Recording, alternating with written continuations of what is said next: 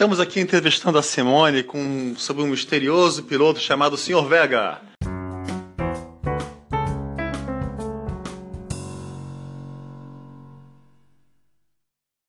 Simone, quem é esse Sr. Vega?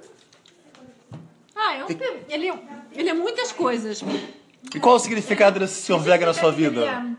Ele é o dono de uma companhia de avião, ele é o piloto do avião, ele também é Administrative Assistant da companhia. E só tem um avião na companhia. O que motivou a contratar esse Sr. Vega para uma viagem tão importante contendo membros da sua família? Eu tava à procura de uma coisa assim, mais pessoal. Emocionante. Então você acha que uma viagem assim, meio alternativa, uma viagem de autodescoberta? Totalmente. Oh, thank you. Mas você não teve nenhum medo, nenhuma suspeita, nenhum sentimento tenebroso sobre o Sr. Vega?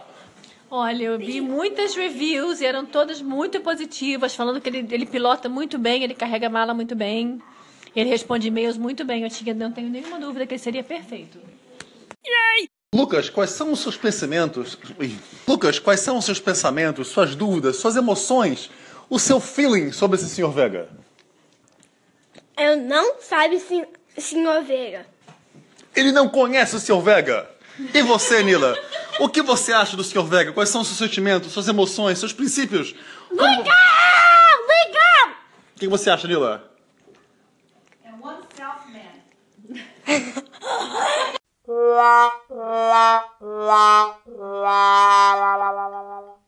Rafael, o que fez você desistir da viagem com o Sr. Vega?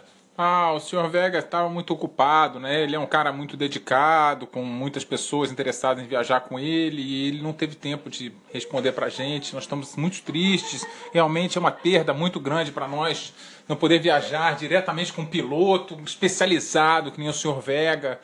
É basicamente um comandante, assim, né? Ele pilota há anos, 25 anos que ele faz, mais de 5.000 viagens. Isso é muita tradição perdida, muita tradição perdida. É muita tradição. Foi uma oportunidade perdida insuportavelmente, implacavelmente, insubstituível.